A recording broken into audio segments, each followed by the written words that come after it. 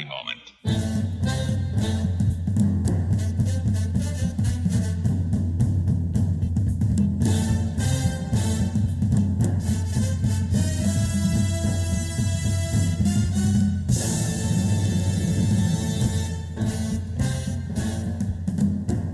Hello and welcome to episode 2 of the Kaiju Groupie podcast. I am your host, Michael, better known as the Kaiju Groupie, and today I have a really fun episode for you guys.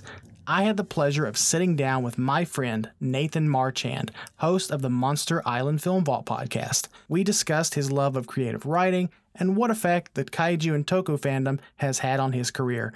It was a really fun and candid conversation, and I can't wait for you guys to hear it. But first, I need to do a little bit of housekeeping and read some listener feedback that came by way of an Apple Podcast review. This review comes from username Captain Travis. The title of the review is Great Concept, Great Host, and the review reads like this. I love the concept for this podcast. It's so nice to hear different people with different perspectives sharing their love and fandom. It's a unique idea that I think will help put some positivity into the world. Worth a listen. 5 stars. Well, thank you so much, Travis, for that very kind feedback. It was much appreciated. If you would like to help out the show, you can do so by leaving a rating and review on Apple Podcasts. And if you do, I promise I'll read your review on a following episode. You can also email your feedback to kaijugroupiepod@gmail.com. So with that said, Nathan and I will see you after the break.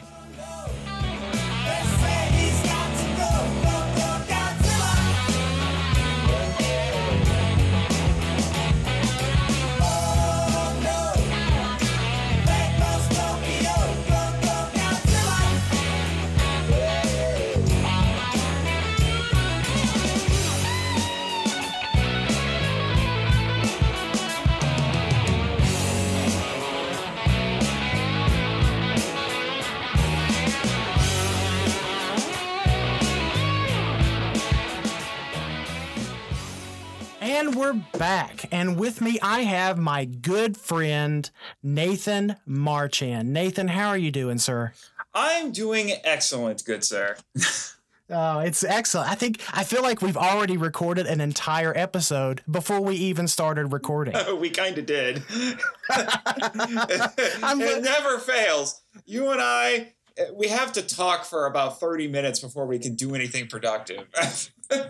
Right, it's like a warm up. It's like a warm up. I think me and Travis do that. Oh, well, me and Travis do that too. Let me tell you, it's worse on my show. It is so much. I have had nights where I have my guest on my show and we chat for an hour before we start recording. What's insane is sometimes I will have already hit the record button. And so there's an hour of fluff before the actual recording. Oh man, I don't know if I'm going to be brave enough to release the fluff that we talked about before. I don't. Trust me, I don't. No, it's fine. I'm kidding. We didn't talk about anything bad, maybe. Oh, you're talking about our fluff. Okay. Our fluff. Yeah, our fluff. Oh boy. Okay. It's only fluff that came from the wool of what? A black sheep? I'm sorry. I mean, admittedly, black sheep wool is not the prettiest. It is what it is. Some find black sheep wool to be beautiful. Oh, well, thank you. But man, I am so excited. I've been looking forward to this conversation. Although it's not like we don't talk. We talk throughout the week. We talk a lot, dude. I've been looking forward to putting our conversation on the record for a long time because I feel like there's a lot that you and I can talk about and kind of riff on for say an hour or so. Hopefully we can keep it within an hour. I don't know yet. That's all I get? Are you sure you can? Okay. Well, I don't know. I don't know if talking too much is a mental illness, but if it is, God, I hope they never invent a cure for me. Or maybe it's not a mental illness so much as like mutancy in X-Men. Maybe. But I really don't want to have to break this episode up into like 10 parts. So we're gonna try to keep this as organized as we possibly can, audio listener, but no promises. So Nathan, again, thank you so much for coming on the show. I really, really do appreciate it. And before we get started, I want you to take some time, however much time you need. Tell the folks a little bit about yourself for those who don't know you, and tell them about you, the work you do, and just whatever else you want to riff on. All right. Well, I'm Nathan Marchand. You didn't mention my last name, so I'll throw that in there. Oh, well, it's a good, solid French name, but I promise, my ancestors were part of the French resistance. We tried to kick out Hitler. At least that's what I like to tell people. I have no idea if I had any family members in the French resistance. But are you still there? I'm still here. Yeah, okay. We're still rolling. Yeah, I don't know. You know how podcasts go. Sometimes they randomly drop things. But anyway, I am actually going to be telling you guys some things that normally probably would be reserved for my patrons or any of my guests or fellow podcasters or whatnot, which is, I hate to shatter your little worlds, but I don't live and work on Monster Island. What? No, wait, hang on. You mean twist? You don't live on Ogasawara Island? Come on, man. I do not, unfortunately. Have you been giving us the old bait and switch all this time? Maybe.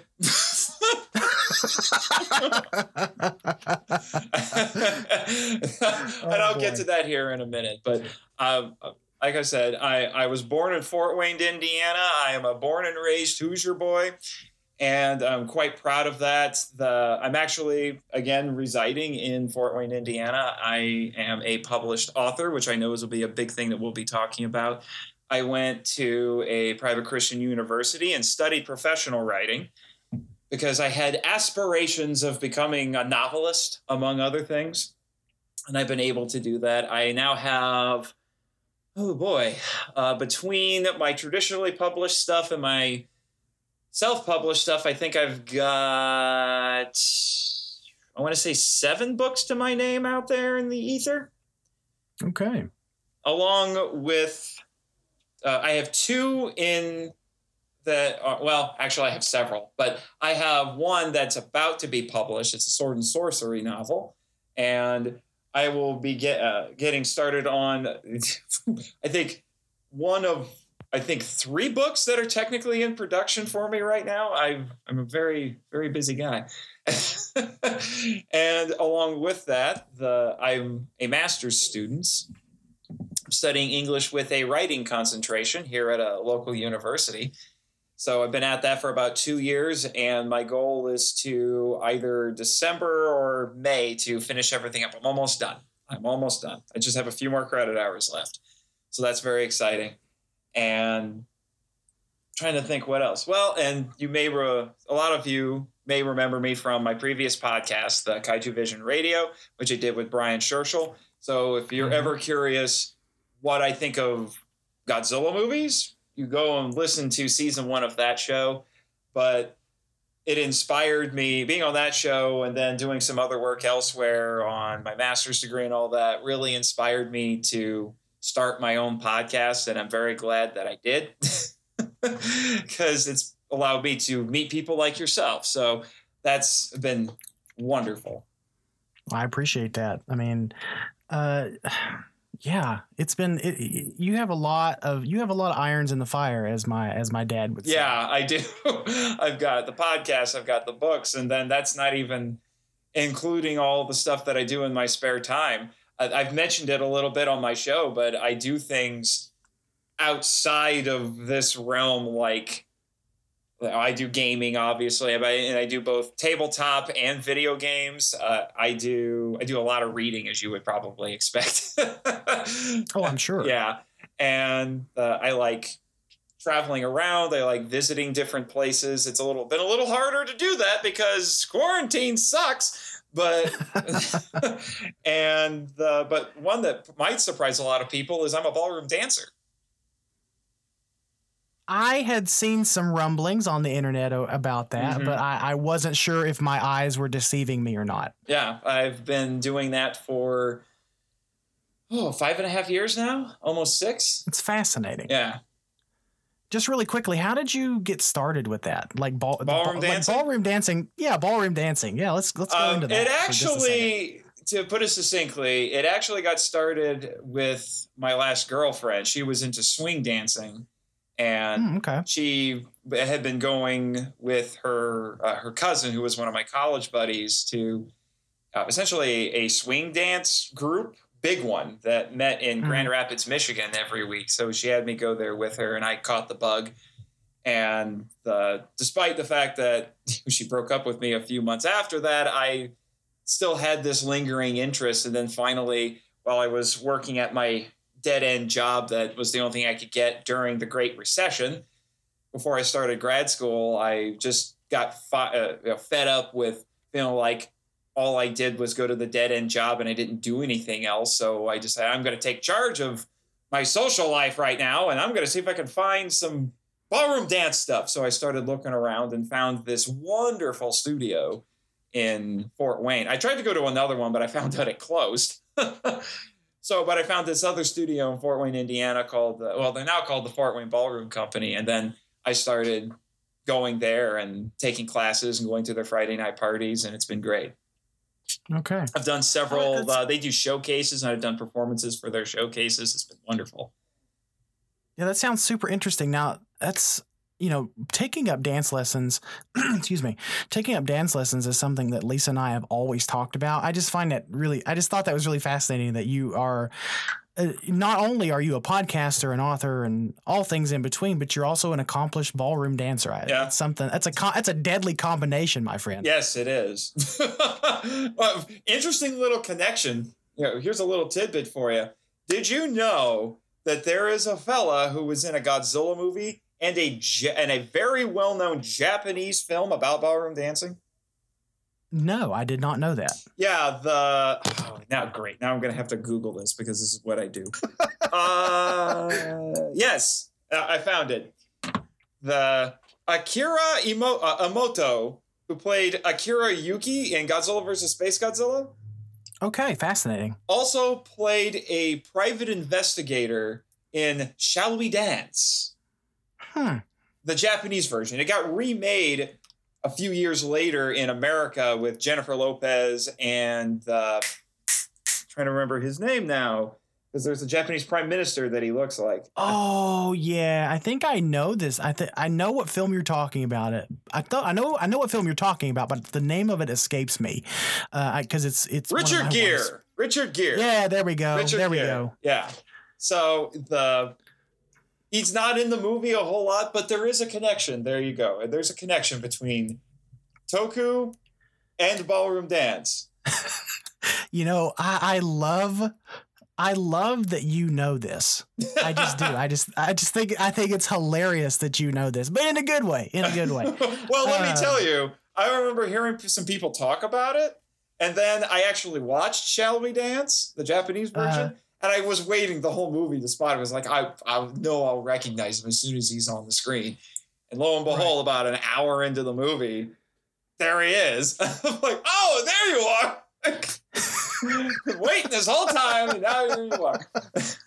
Oh, man. Well, okay. So to get this conversation back on the rails a little bit, because this podcast is about topics and people within the fandom surrounding kaiju and tokusatsu, I'll ask you first, how did you find yourself so involved in this particular fandom as opposed to others like Star Wars, Marvel, and some of the other big ones? Mostly because I don't want Star Wars fans to eat me. That's okay. That is fair. And here you go. Trigger warning for you all right now. I'm one of the 50% of fans who actually likes The Last Jedi and can give legit reasons why it's good. So, but I don't want to deal with that. So, that's kind of one thing. I am involved with some other fandoms as well. Godzilla and Kaiju is not the only one, although at the moment, because of the podcast, it's probably the one it is the one I'm most involved with right now. So it's really the podcast that did that. I would say, because I'm trying to make inroads promoting the podcast. You and I were talking a little bit beforehand. This is one of our pre-recording chats about one of the things that separates my podcast. Several things really that separate my podcast from everything else. But one of them is that I take an academic approach to these movies, which I've noticed over the last year or so has been becoming more popular.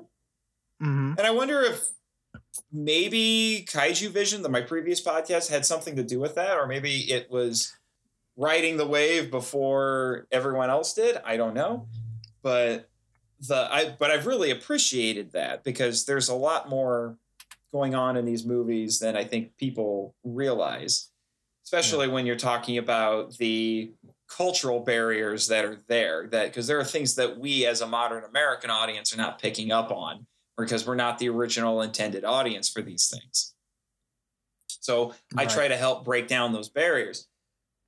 The other thing that separates my show, and this was not necessarily planned, it just kind of happened, because my writing method, and here's a little insight for you. In the writing world, there's generally one of two kinds of writers. You have the outliners and what we call pantsers. Okay. Outliners are people who have to outline their entire story before they even start. And they will not stray away from that outline. Then you have pantsers, which is the goofier, I guess, or more endearing term for what are called discovery writers, which is they just start writing. So a famous example of that, of someone who did that, is very successful, would be Stephen King.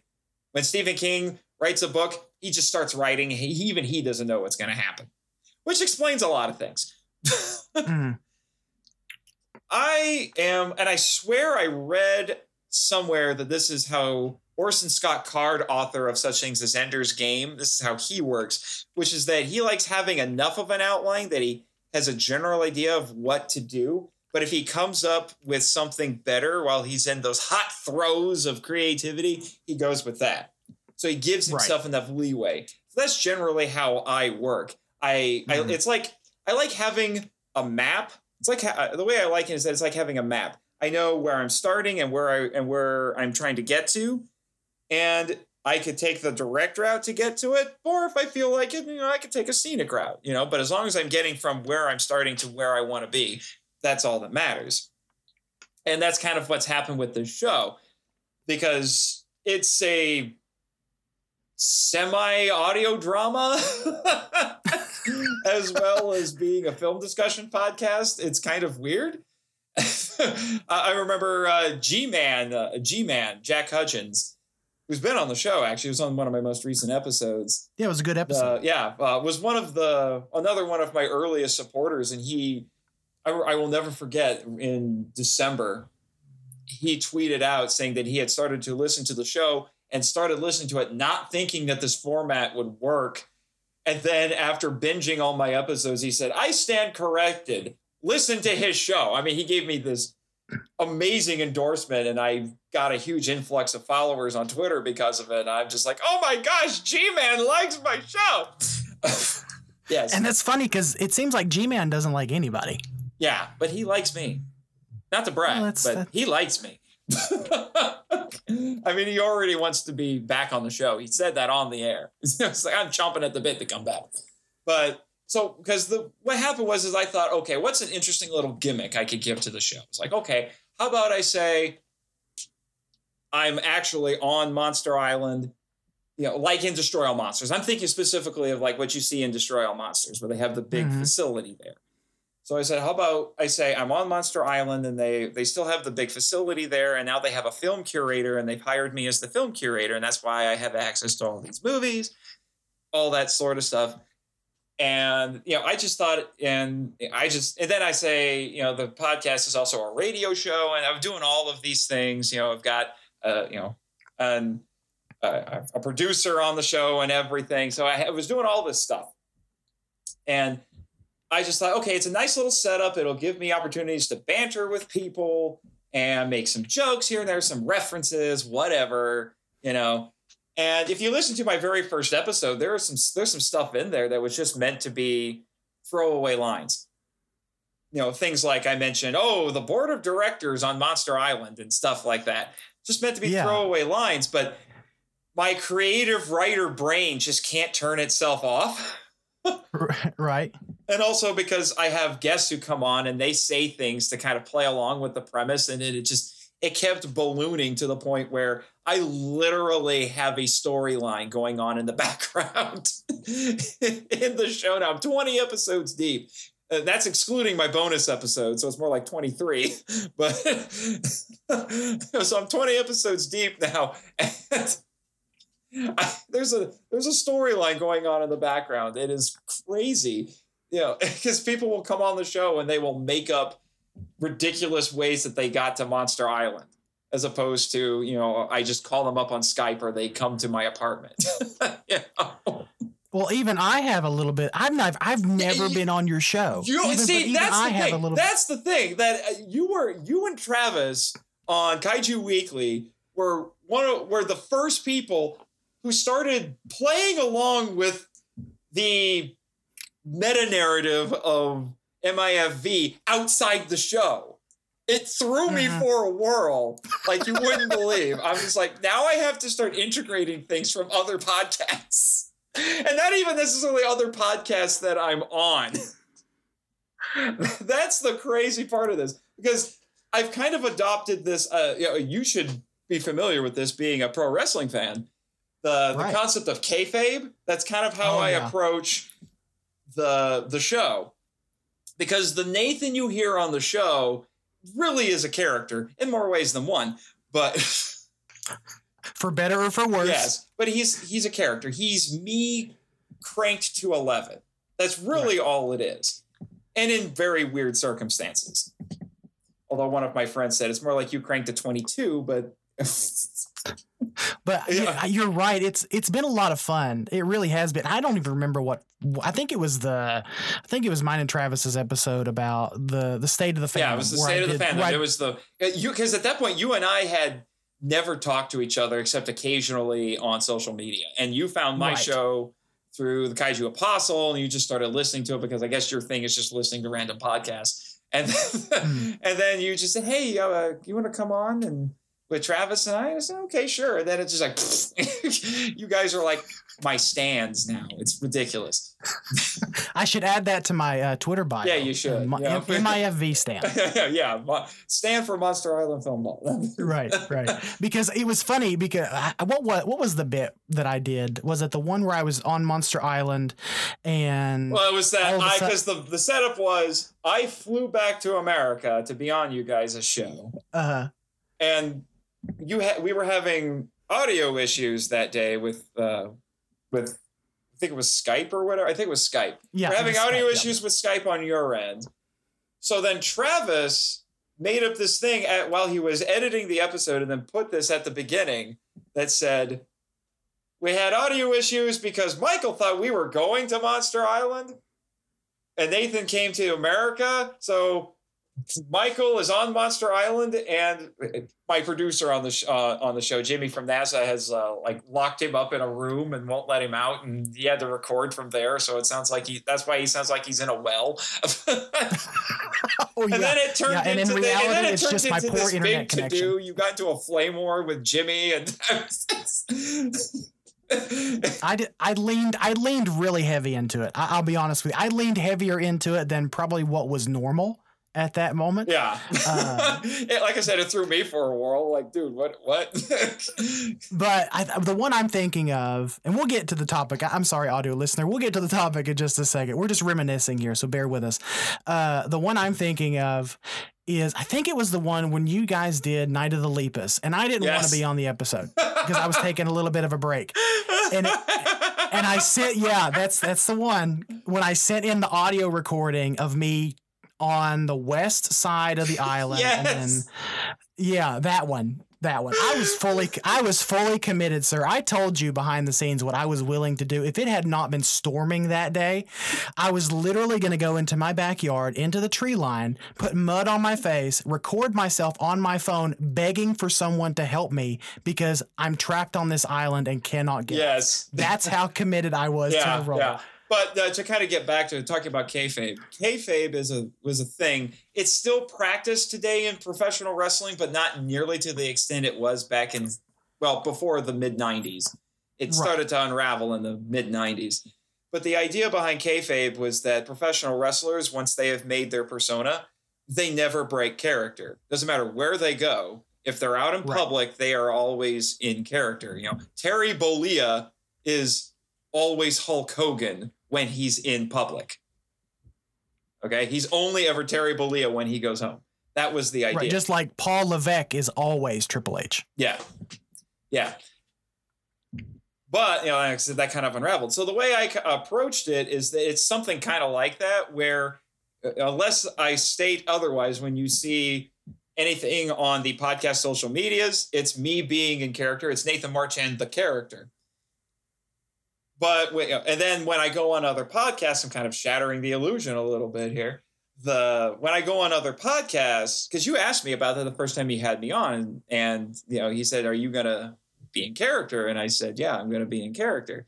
So the idea I came to is that, okay, if I go on someone else's podcast or anything for that matter, because of my show, I'm gonna be in character. It'll be Nathan Marchand, the character. This is an exception to that because this is an interview for me as a member of the fandom and not Nathan Marchand, the character on the show. Mm. So like I said, it's one of the exceptions to the rule, and I may make some other ones depending on the reasons for why I appear on other podcasts and all of that. So that's the thinking behind it.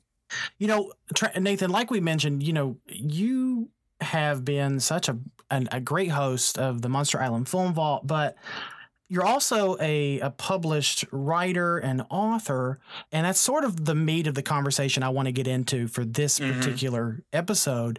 The first couple of questions I want to get into are, what got you into writing, and was it always like something you were passionate about? There's a little bit of a story behind this. I think ever since I was a kid, I've always had a bit of a knack for storytelling, as a lot of kids do. It's just a very human thing. Humans love to tell stories. But I didn't start thinking about it in a more formal context until I was in 6th grade. Just to let all of you know, I was actually homeschooled starting in 1st grade. Okay. And so I was in 6th grade English, and for a couple of days, one week, all of my lessons were about fanciful stories. That's how the textbook termed them, fanciful stories. And then at the end of those 3 days, my assignment in the textbook was to write a fanciful story. So I decided, okay, this could be a little bit of fun. And then I more or less wrote, call it an insane fan fiction disguised as a Toy Story knockoff, where I wrote the story where all of my action figures and things came to life and fought each other. Okay. And I enjoyed that so much that I actually started writing sequels to it. And it turned into this kind of series where if I would get more action figures, I would add them to the cast of characters and things like just kept it going. Then I started discovering things like fan fiction on the internet. I even wrote my fair share of fan fiction. Interestingly, a lot of the fan fiction I actually finished was Godzilla fan fiction. Mm-hmm. This was around this time that I discovered Godzilla. Okay. So that's the origin of it. And then as I got later in my high school career, I said, you know what? I enjoy doing this. I actually want to do this as a job. I want this to be my career. So I started looking into universities that offered something like that. And I actually came across one that in the local area that offered a professional writing program, which at the time was very unique. So, and couple that with the fact that it was a Christian university, because I probably should have mentioned this a little bit sooner. Like yourself, Michael, I am also a professing Christian, right? And right. So the fact that it was a Christian university was a great bonus.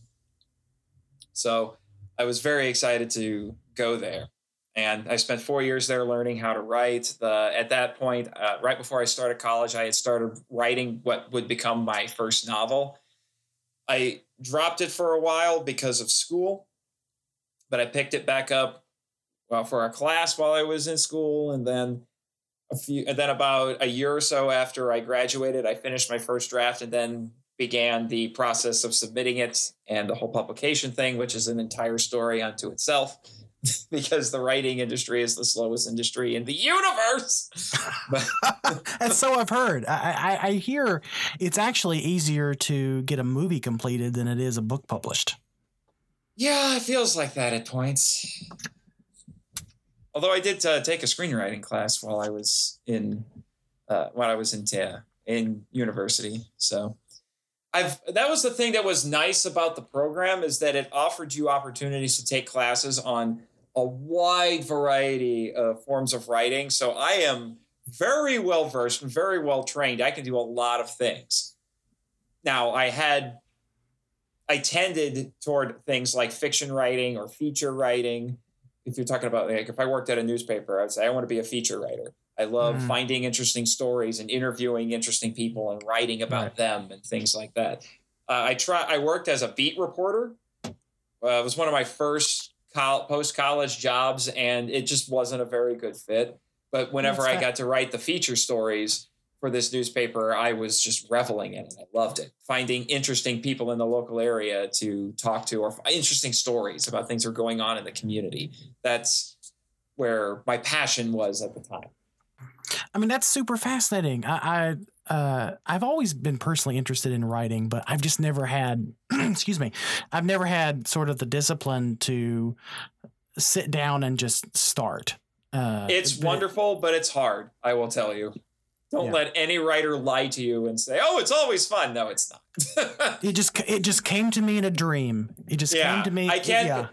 I have this, and I'm not the only writer who has said this. I have this weird image in my head of, I'm sitting down and I'm trying to write something, and then I type out a sentence or whatever, and the characters are all standing behind me, looking over my shoulder at my screen, and I'll write something and say, "I wouldn't do that. I wouldn't say that. You need to change that." "No, I don't want to." "You change that now." So are we getting a glimpse into your own self-editing process? Yes. And the same is true on the podcast, let me tell you. I write the little story bits that go in there, and oh man. I think that I think your background in writing really has done nothing but help your show, because we'll touch on this just really briefly, but I think your format for the Monster Island Film Ball is probably one of the most unique formats that are out there. And you're able to differentiate yourself from the other kaiju podcasts that just simply review films, and there's nothing wrong with that. I'm just saying that No, I mean, I listen to you and Travis on Kaiju Weekly every week. I love what you guys do. Well, thank you. I really do. Thank you. I will tell you, there's a lot of things that go into a good podcast, and hosts that have a great rapport that will cover up a multitude of sins. Yeah, absolutely. Absolutely. Me and Travis have become really good friends, and I hope that shows on our episodes. Oh, it does. Yeah. It really does. But something you mentioned just now about screenwriters, and I know that typically when we're having these conversations within the fandom, we're talking about films, and specifically Godzilla films, Gamera, et cetera, et cetera. So I'll ask you, are there any screenwriters or just writers in general? It can be from comics, books, just anything in general that has influenced you along the way. There's a lot I could go into with this. I'll try to keep it brief and relatively relevant. That sounded really stupid. Anyway, can you tell I am a writer? I'm editing myself as I talk. It's fine. It's fine. But I would be remiss if I didn't bring up people like my favorite. Two of my favorite authors are Tolkien and Lewis. So they've had a tremendous impact not only on me as a creator, but on me as a person. They've influenced my writing and my thinking. Mm-hmm. So that's a huge one. Lord of the Rings is my all-time favorite novel. And I've also been influenced by people like Robert Heinlein. And I mentioned Orson Scott Card. So Orson Scott Card's another one. Mm-hmm. In terms of screenwriting, well, and also I should bring this up. Another person who's had a huge impact on me and who is sadly no longer with us is Stan Lee. That was something that didn't dawn on me actually until right after he died. I realized that I had consumed much of his material and what he did as a writer had become a huge part of my life. Like Travis, your friend Travis, I am a huge fan of comic books. And so what Stan did for comic books has been a huge part of my life. Mm-hmm. And I was very glad that I got to meet him when I did, because it was only about a year and a half after I met him. Yeah. And he was finishing up his tour, on conventions. He stopped not long after I met him, but I was very glad that I did. And for me, Stan is an inspiration in not just for what he did, the characters he created and the stories he told, but because Stan actually didn't become successful until a lot later in his life. He was almost 40. A lot of people don't know this. His career really took off with the publication of Fantastic Four #1, and he was almost 40 years old when that happened. And it almost didn't happen. He had to really fight to get that story made, to get that book made. And so I admire his tenacity and the fact that, he spent 20 years just working hard at Marvel Comics until he finally got his big break. So all of these people who seem to think that you have to achieve uber success when you're 25 or whatever, they're crazy.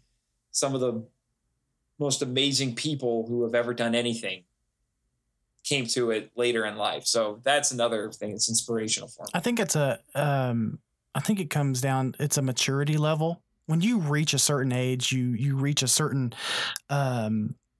you reach a certain maturity level where you have lived a good life so far, and that has influenced you in more ways than you can probably imagine. And I just think that at that time, if he got his start really at 40, then by that time, he had gained a lot of wisdom. And I think that comes with his age and maturity. And really, honestly, there are very few people that I would consider to be national treasures. And I really believe that Stan Lee was one of those national treasures. Yeah, I would agree. And then a couple of other people, you may not necessarily know their names, but they are two of the minds behind my all-time favorite movie, which might disappoint your listeners because it's not Tokusatsu. Uh-oh. But it's Star Trek II, The Wrath of Khan, because another one of my favorite fandoms is Star Trek. In fact, I was a fan of Star Trek well before I had even discovered Godzilla and Tokusatsu. Well, I'm going to be honest. I consider myself more of a Trekker than, say, a Star Wars enthusiast. I just never could catch on with the whole with Star Wars. I don't know what they're good movies. Don't get me wrong, and the lore is a lot of fun. It's just there's something about it that did not necessarily grab me. Well, that's fair, but for me, the worst part of Star Wars is the fans. But no, those would be because this movie is so ingrained in my head. It has influenced a lot of my writing. I will tell you that every time I look back on all of my books and I can see little pieces of this of Star Trek II showing up in all of them, because that's just how seminal it was. If it was a Star Trek II, it was something from Star Trek. But the screenwriters behind that, there's several people who were associated with the script for that movie, but one was a guy named Jack B. Swords. I hope I'm saying that right. And then also the director, who apparently also worked on the script but was uncredited for such, named Nicholas Meyer. So I owe a lot to them as well. And I would be very, very remiss if I did not talk about Shinichi Sekizawa and Takeshi Kimura, because those were Toho's go-to screenwriters during the Showa era. And let me tell you, when I discovered Godzilla as a teenager, I just started eating everything up from that. And so what they did, their work, I didn't even know who they were at the time. I learned all this stuff like 4 years ago, I think, in doing research on all of this stuff. And I realized, oh my gosh, most of these movies were written just by two guys. That's insane. And then I started digging into who they were. They were very different men.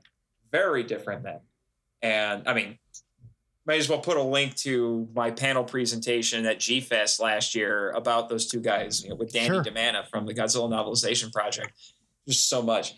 But the work that they did, again, became a huge part of my upbringing and my fandom without me knowing. I didn't know who they were at the time.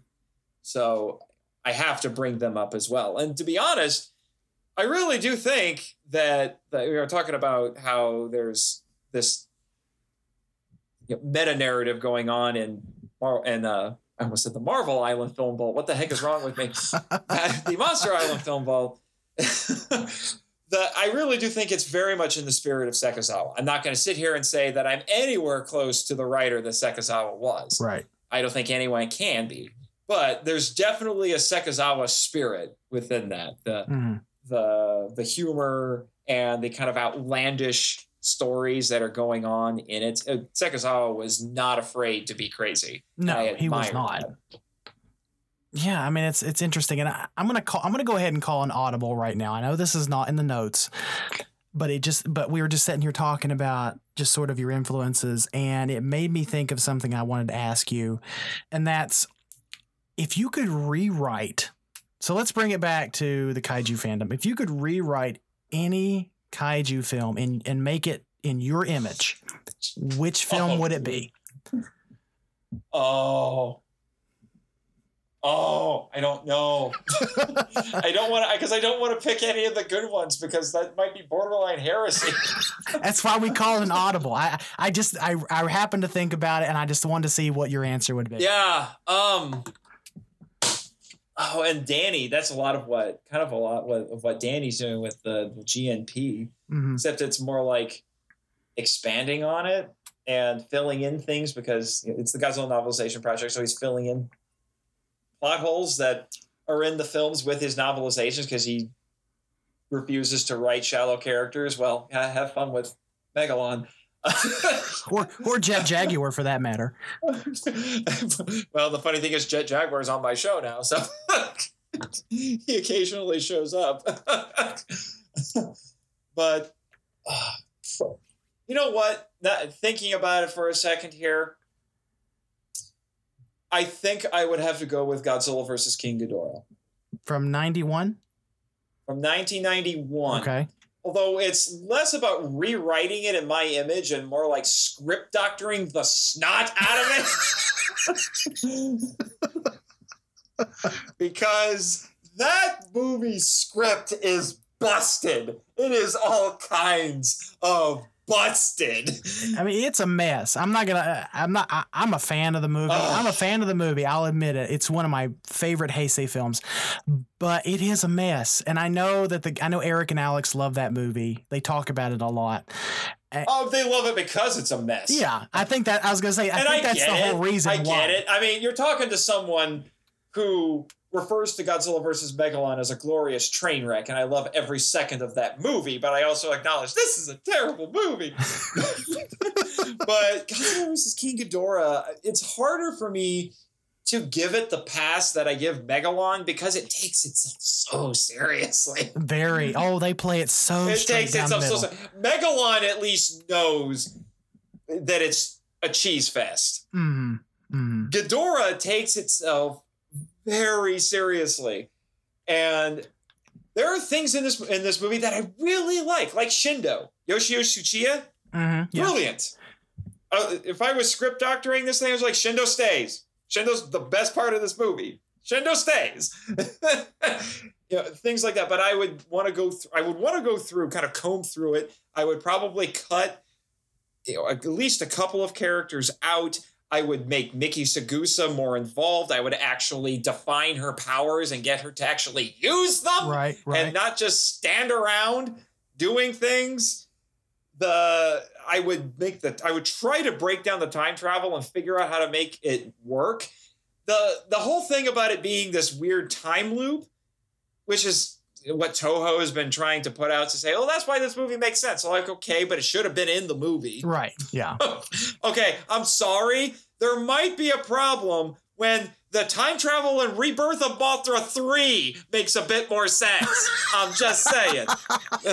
Oh boy. You talk about a glorious train wreck. Actually, I just put out an episode. By the time this comes out, I will just put out an episode on Rebirth of Mothra 3, and I found myself liking it a heck of a lot more than I thought I would. It's been like 15 years since I had seen it, but I would actually say it was legitimately good. Not great, but it managed to eke its way into legitimately good. Beside the point. So I would just want to make sense out of that whole thing. But things like the politics that are in it, which I know even now people try to drum up controversy around it with its politics. I'm actually not bothered by it, and I would probably leave those in there because it's an interesting theme to explore. And it is. It's very much a snapshot. For all of the movie's flaws, that part of it is a very interesting snapshot of Japan at that moment. They were coming out of this long era of prosperity. They really thought that they were unstoppable. That they would just keep going. And then right before the movie went into production, they had the asset bubble burst. And it was just this massive recession that just came right on them fast and sudden. And they've never fully recovered from that since. Right. So, like I said, it's a fascinating idea. And and also at the time, because the country was growing so fast economically, there were people in the United States who were honestly afraid of them because they thought that Japan was just going to buy everything. So there was some animosity there, which is definitely reflected in the fact that we have our villains who are both Westerners in that movie.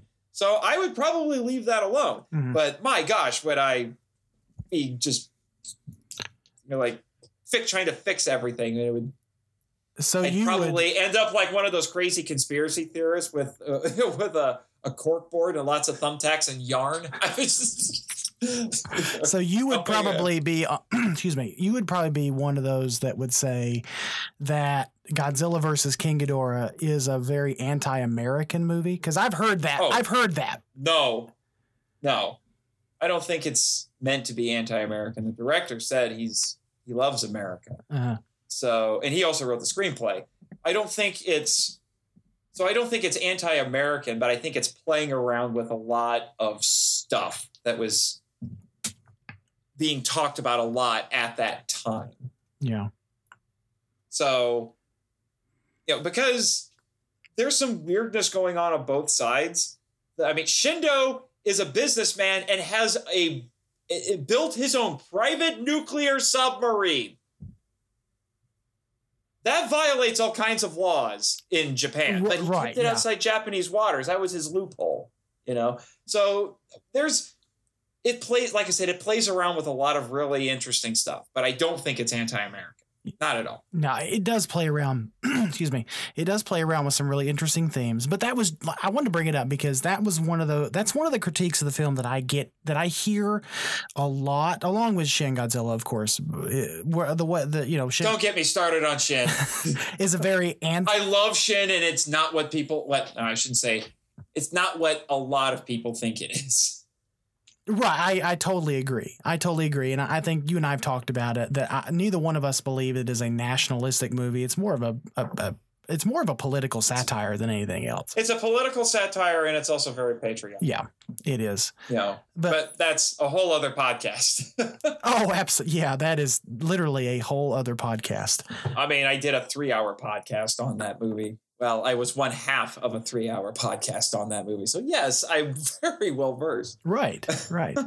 Yeah, I do like Godzilla versus King Ghidorah. Like I said, it's one of my favorite Heisei films, but it has its issues. I mean, I'm not gonna I'm not gonna say there is not. I don't think there's a Godzilla movie out there that doesn't have some kind of issue within itself, like either a plot hole issue, a character issue, even King of the Monsters, which I believe is a fantastic movie. And I do as well. And there are times I feel like, do I have to just appoint myself the fandom's King of the Monsters apologist? Because I feel like that's what I have to be now.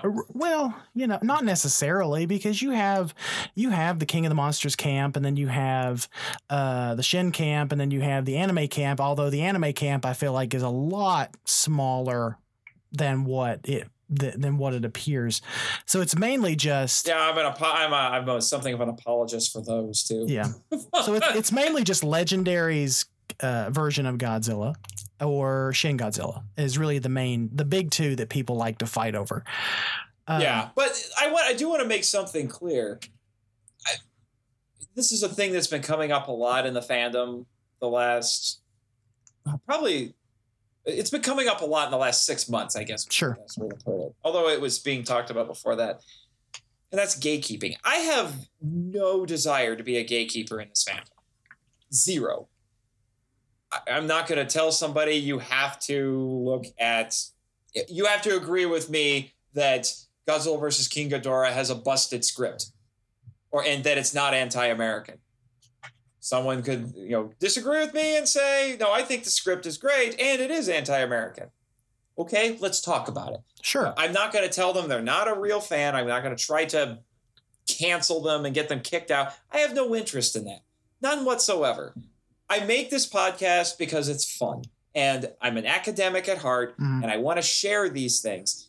I've been noticing over the last few years, there has been this increase in people who are interested in approaching kaiju and tokusatsu from an academic, intellectual standpoint. And I think that's wonderful. And I want to keep riding that wave because I think that needs to be put out there more. I've gotten really tired of people saying, I like these movies because they're bad. Like, no, most of them are not. Please stop making us all look like idiots. Yeah, I agree with you, Nathan. I have no desire to be a gatekeeper. I mean, are there aspects of the fandom that I dislike or disagree with? Yeah. I mean, that's just part of it. That's just part of it. I won't bring up Godzilla Mothra shippers. I Please don't. Please don't. Because if I haven't made that clear enough, I just don't let's just don't. But yeah, I like I said, I don't have the desire to be a gatekeeper either. The whole reason behind this show is to show that I'm not a gatekeeper, honestly, because I want to have one-on-one conversations with people I agree with and then people I don't necessarily agree with, because I feel like we're better if we sit down and have those conversations than just adding each other, as in like @ symbol on Twitter at each other and yelling and screaming at each other over nonsense. That's not helpful, I don't think. And it's not helpful to try to tell someone how they should watch a movie or how they should view a movie. I just don't think that's very productive. It's more productive to sit down, have a one-on-one conversation similar to what we're doing here, and find out why you don't like something or why you love something. I mean, like I know you and I disagree pretty strongly about the anime trilogy. I like it. I like it a lot. And if I remember correctly, you are not a fan. I am not a fan. I think you say Megalon is a glorious train wreck. I really honestly think the anime trilogy is a train wreck in itself. Yeah. So I'm sure you and I could, if we ever wanted to, we could have a nice back and forth. Oh, I'm sure. on the anime trilogy. And I would welcome that, so long as it's I can't believe I have to say this. Let's keep it civil. Like, come on, we're not talking about political issues here that, determine who somebody votes for in November. We're talking about movies, but it's been so conflated. Yeah. People take a criticism of a movie of a movie they like as an attack upon themselves, and that's a whole other issue unto itself. But but my point is, let's have a conversation. That's what I would say. Let's have a conversation. Mm-hmm. Why don't you like the anime trilogy? Well, why do you like the anime trilogy? Here's why, and just have a productive conversation about it. My gosh, who knows? We might actually change each other's minds a little. Maybe. I mean, my goal, and I'm yet to do it, and it's something that I'm going to do eventually when I have an extra bit of, when I have an all day of nothing else to do, I'm going to sit down and I'm going to watch all three in order at one time. Because as you have said before, even I think on even your show or even our show or on our show or something, I've heard you say it. If you take them as a whole, it's better than taking them individually. Yeah, they don't work as standalone movies, which is their strength and their weakness. And I think that's one of the reasons why I don't necessarily like them, is because I've seen them all individually, but I've seen them all individually very spread out from each other. So I need to sit down and watch them in succession, one after another, to get the full story. And it may change my mind. I am very open to having my mind changed. Yeah. I think of it like this. I did an episode on the anime trilogy. It's episode 3. Mm-hmm. If you want show notes, I remember there you that. go. Fill that in too. And for that episode, I blocked out an entire evening and I binged all 3 on Netflix, one right after the other, to see if that actually changed my viewing experience. Now, keep in mind, I liked them before I went into this, but when I experienced that whole saga over the course of about 4.5 hours, all running it together, it was a different experience. It felt complete. It was essentially a 4.5 hour movie that got released in chunks. Mm-hmm. And because none of those first 2 chunks were not particularly satisfying because they were not self-contained stories. Right. I think that's where a lot of the ire came from for a lot of fans. And then when they did get the conclusion, it wasn't really what they wanted. So that just amplified things. But when you, like I said, it's a different experience when you watch all of them together. Yeah, I guarantee it is. I guarantee it is, because like I said, I've only seen them individually and very spread out from each other. Like I watched Planet of the Monsters 1 month, wait a month, watch the second one, wait a month, watch the third one. It's just because I didn't have time to sit down and watch them all. But I think I even watched the first 2 as they came out and then watched the third one much, much later and without actually refreshing my memory on the first 2. So again, I'm going to have to sit down and just watch them all together and see if that changes my mind. I'm a little bit, I'll be honest with you. And this is going to make me sound like a gatekeeper there for just a hot second. I'm a little bit more forgiving of, say, the Ultraman anime on Netflix than I am the Godzilla anime. And I've not necessarily figured out why yet. And the only summation that I can come up with is that maybe since I'm still on what I call my Ultra journey, because I am as well. I'm just now discovering Ultraman. I'm just now getting accustomed to the lore and everything associated with it, that I'm willing to go in with eyes unclouded, as Rob so eloquently put it during the last quarantine. Boy, were our eyes unclouded by the end of that weekend. But I'm willing to go into that, or I was willing to go into that, because I binged it all in one evening.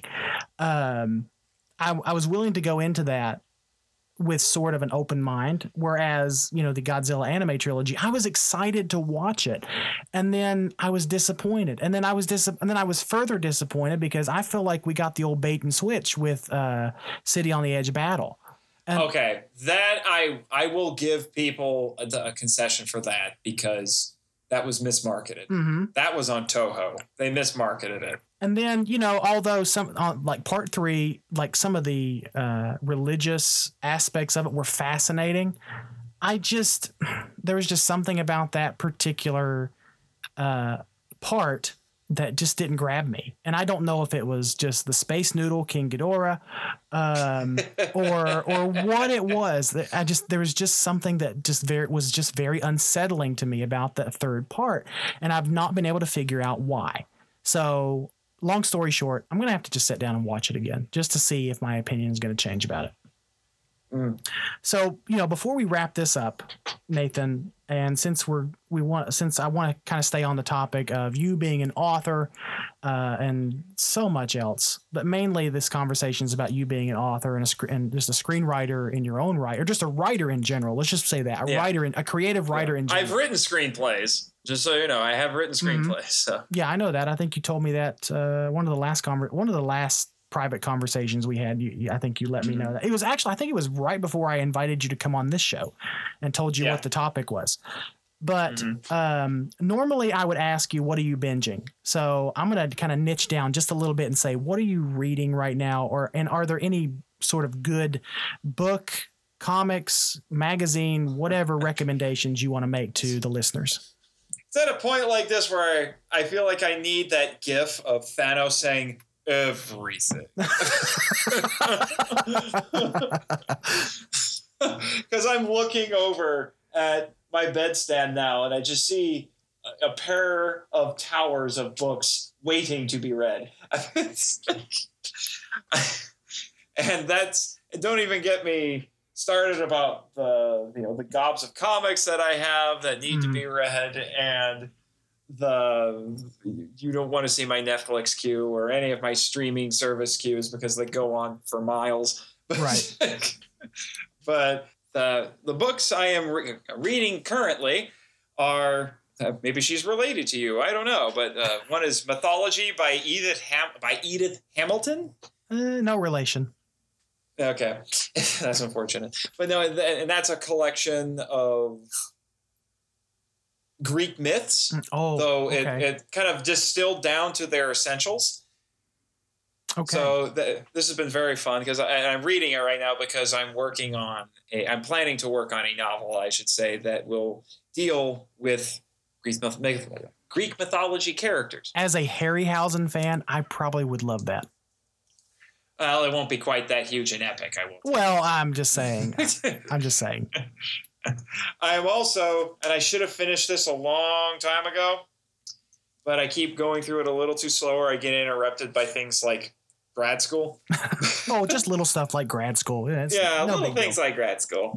But I have Action Comics 80 Years of Superman. Oh, okay. Which was this massive graphic novel that got put out 2 years ago now.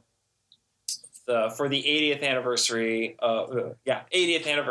of Superman, and it's a collection of about I don't know how many issues, but spanning the entire history of the character and Action Comics. All these wonderful reprints. So I'm delving into a lot of its classic stuff that I didn't know about. There's even a story in here that was written and drawn by the original creators of Superman, Simon and Schuster, and that was thought lost for years, and then somebody found it.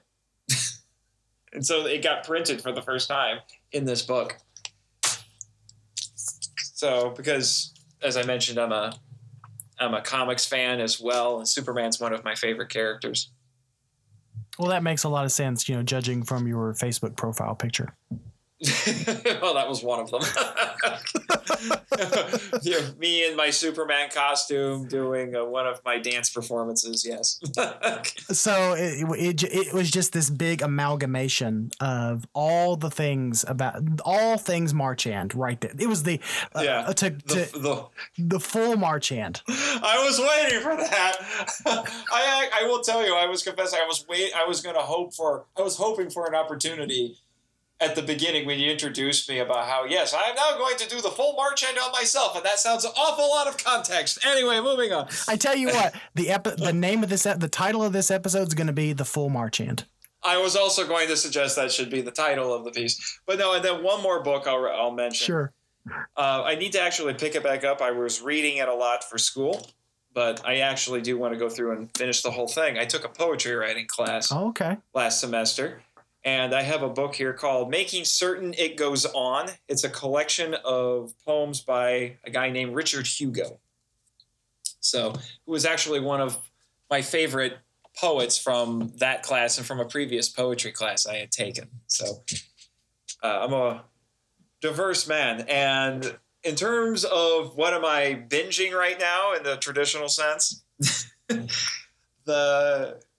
currently there's a lot that I could mention. I'll just mention a few. Sure. Like you, I'm on my Ultra journey. Okay. And I am currently on Ultraman Ace. I'm a few episodes into Ultraman Ace. What episode are you on? Just out of curiosity. Today I just watched episode 3, so I'm not very far into it. Oh, but my gosh, I am so happy they changed the uniforms. You have so much to look forward to, my friend. I'm just saying, I get that, but I'm just like, my gosh, am I glad they changed the uniforms, because I hated the uniforms for the science team in that one. Oh, yeah, absolutely. For those first 2 episodes, they looked awful. These bleached out pinkish oranges. Yeah, yeah. And the really light grays. I'm like, you look terrible. Oh, the uniforms in the previous ones were so much better. And then in this episode, they made them the burnt orange, and they darkened the grays. I'm like, okay, thank God you are not eyesores anymore. I don't know if I could survive 52 episodes of looking at your terrible uniforms. That's a long one. I'm about halfway through it. Yeah. So yeah, it's a long series. So there's that. And the thing, I probably would have finished it sooner, but my roommate here at the apartment is my brother Jared, my younger brother Jared. Sure. And it was funny. Right before quarantine, I got Ultra 7. So I decided, I'm going to start watching Ultra 7. And my brother, Jared, saw that I had Ultra 7. He's like, oh, you have this? Like, yeah. He's like, oh, I want to watch it with you. Okay. And he had watched the original Ultraman with me already from a few years ago when I bought the first DVD set. So he said he wanted to watch Ultra 7 with me, which just surprised me a little bit. And then it became our thing. We just kept watching Ultra shows together. I finished Ultra 7, although I know you're a fan of Ultra 7. It grew on me eventually, like toward the end of the series. But the problem that Ultra 7 has is that its highs are really high and its lows are, yeah, definitely. Yeah, and because of that, its lows look lower by comparison. The valleys look deeper because its mountains are really tall. Yeah, I think that's something that you and I have talked about privately. It's just you have your favorite episodes that are written by very specific screenwriters, and those are the really high ones, and then the rest just kind of pales in comparison. Yeah. But so there's that, and on Netflix, I'm going through Monty Python's Flying Circus. That's been a little bit of a slow process. Yeah, that's been a little bit of a slow process, but I think I have about 12 episodes left to go. Okay. I think on that one. And as someone who's been a huge fan of Monty Python and the Holy Grail and things like that, watching the TV show where they all got their start, it's been very fun. And I love how unabashedly and politically incorrect they are. Because I'm like, oh my gosh, no one would even think of doing this now. Do you think any of those movies could be remade today, shot for shot? Oh heck no. Maybe Holy Grail. I think they might be able to do Holy Grail. Yeah, but they'd still their TV show, no, there are sketches in the TV show no one would ever touch. Yeah, you would still have to rewrite Holy Grail a little bit to be a little bit more politically correct, and at least in this climate, anyway. Yeah, and don't get me started on Mel Brooks. Mel Brooks's movies. Oh my gosh. No one would make Blazing Saddles now. Oh, no, sir. They would not. And I really like Blazing Saddles. In fact, I don't even think that you could even remake Airplane or Airplane 2 at this point either. Yeah, probably not. And then along with that, that's not necessarily binging in the traditional sense. Right. But the current shows that I am keeping up with now, or catching up with, I should say, would be the final season of Agents of S.H.I.E.L.D. and Ultraman Z. I don't care what they say on the show. I'm a dirty, dirty American. It's Ultraman Z. The rest of the world calls that letter Z, but here in America, we call it Z. I thought it was Zed, not like I thought it was Zet. It's Z or Zed. That's the name of the letter. Like the Brits call it Zed or Zet. I think on this Ultraman show they say Zet, which is a little. Yeah, they go. They say Zeto or something. Yeah, the way it's said is a little bit. It's a little weird. Yeah, but it's actually supposed to be. It's just a letter. It's just Ultraman Z. Z. But so he's Ultraman Z to me. I don't care what anyone says. I even put a poll up on Twitter. It's like, how do you actually say his name? What have you thought? Just really quickly, what have you thought about the show so far? The first episode was a little rough, and by that I mean it was just nothing but action. Mm-hmm. And I was just like, I need to latch onto these characters. I felt the same way about Ultraman Ace as well. It's just nonstop action. I was like, oh my gosh, can I have anything with the characters? I need characters to latch onto. But I keep forgetting it's how a lot of these Japanese TV shows, whether they're live action or anime, it's just kind of how they work. The first episode throws you into the middle of everything. Yeah. So you kind of have to they show you the world by putting you into the middle of chaos. Mm. And then in the next episode, they explain things like the characters and such to you, which made me glad because the next episodes actually started fleshing things out a bit more and it made more sense. I still don't understand how there is a human woman who is in love with Ultraman just because he's 4,000 years old or whatever. That's a little weird. But but other than that, this is the current Ultra show, and I haven't seen a lot of the newer Ultra shows, and I know a lot of them have been, as one person put it, toyetic. And yeah, this one's a little bit toyetic as well. The props at points look like toys, like the toys you could actually go buy, and I'm like, really, guys, we're doing this? Okay, but I will admit, it's effective. Yeah, it is, and I will say the show has managed to suck me in enough that it doesn't register with me nearly as much that they're using literal toys as props. Yeah. It's interesting because I'm not used to commercials and ads. I'll be honest. We cut our cable off, 2 years ago. And to sit down and I'm used to YouTube ads. That's not what I'm talking about here. But to see random product placement in the middle of these episodes is a little bit jarring. But I understand, Bandai and those companies they're all about getting the kids excited about the gear that's in this show. And like you said, they're obviously using what appears to be the actual toy as their prop, which sort of makes sense. It's good marketing.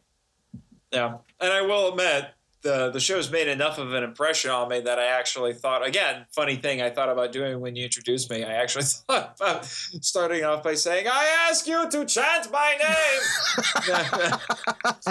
Because that's one of Ultraman Z's catchphrases at this point.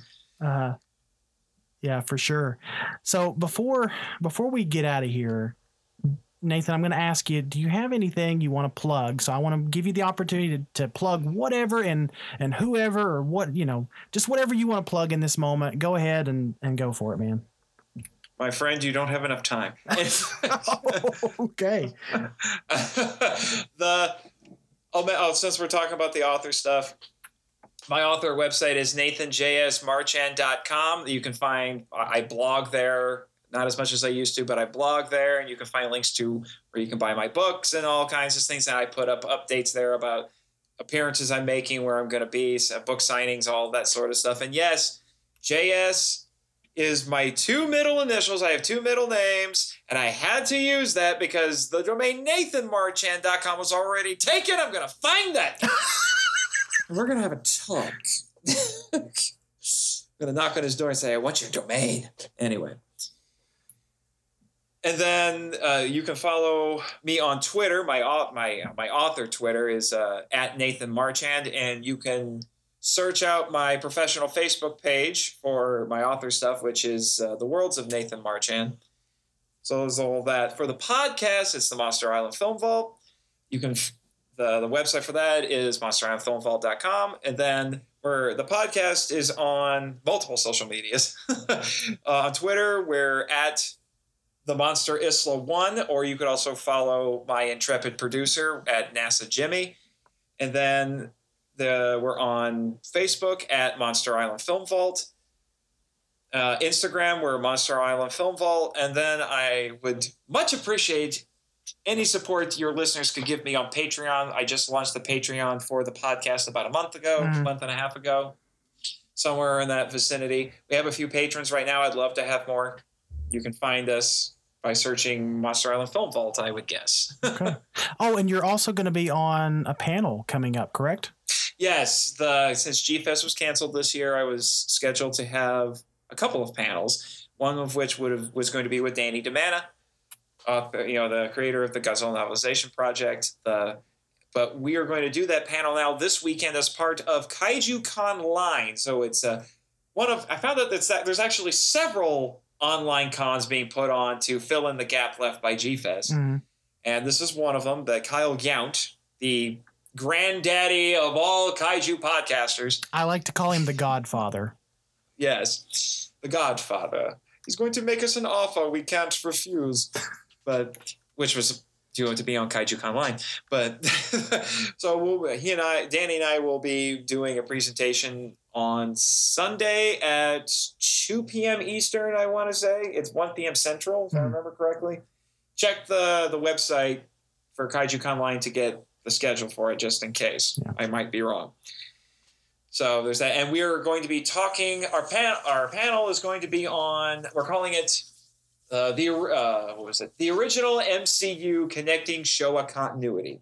So we're going to be going through a bunch of Toho's Showa era kaiju and tokusatsu films and determining if all of them are actually in canon with each other, and how, if they are, how we can make sense of it. There are a few movies, I will tell you, that we left out because they just genuinely don't work. But, for the ones that we are including, we're going to go do deep dives to connect all the threads. Well, I'm not going to ask you here what those films are because I don't want to give it away. So, what, the ones that were left out? No, the ones that you've included. Oh, there's too many to mention. Yeah, so. I'm not gonna go into that here. I want audio listener, please go check it out. I'm sure it's gonna be a fantastic panel. It's just a shame that G-Fest was canceled, but all these great podcasts and other creatives within the fandom are just doing what they can to put on what I think is going to be just a fantastic replacement. I hope, and it sounds like if everything goes well, it may be a yearly thing. So that's something to look forward to. We'll see what happens. Yeah.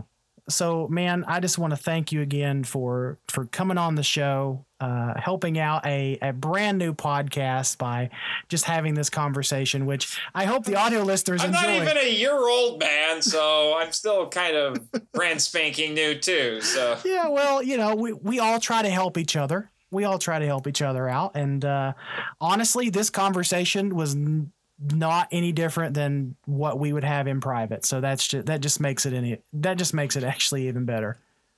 So before I get out of here, I just want to say thank you again, Nathan. And I guess I will see you guys next time.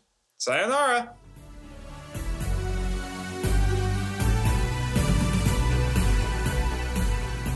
Thank you for listening to the Kaiju Groupie Podcast, a podcast produced and hosted by Michael Hamilton using redcircle.com. If you enjoyed today's episode and want to learn more, please email me directly at kaijugroupiepod@gmail.com. Also, follow us on social media by joining the Kaiju Groupie Facebook group, on Twitter at KaijuGroupie54, and on Instagram at The Kaiju Groupie. The show is available on Apple Podcasts, Spotify, YouTube, or wherever you find your favorite giant monster podcasts. Also, please take a moment to rate and review the show. This will help spread the word to other kaiju and tokusatsu fans, and if you do, I promise I will read your comments on the next episode. All film, audio clips, and graphics belong to their respective copyright holders, with no infringement being intended or implied. So until next time, I'm Michael, the Kaiju Groupie, signing off.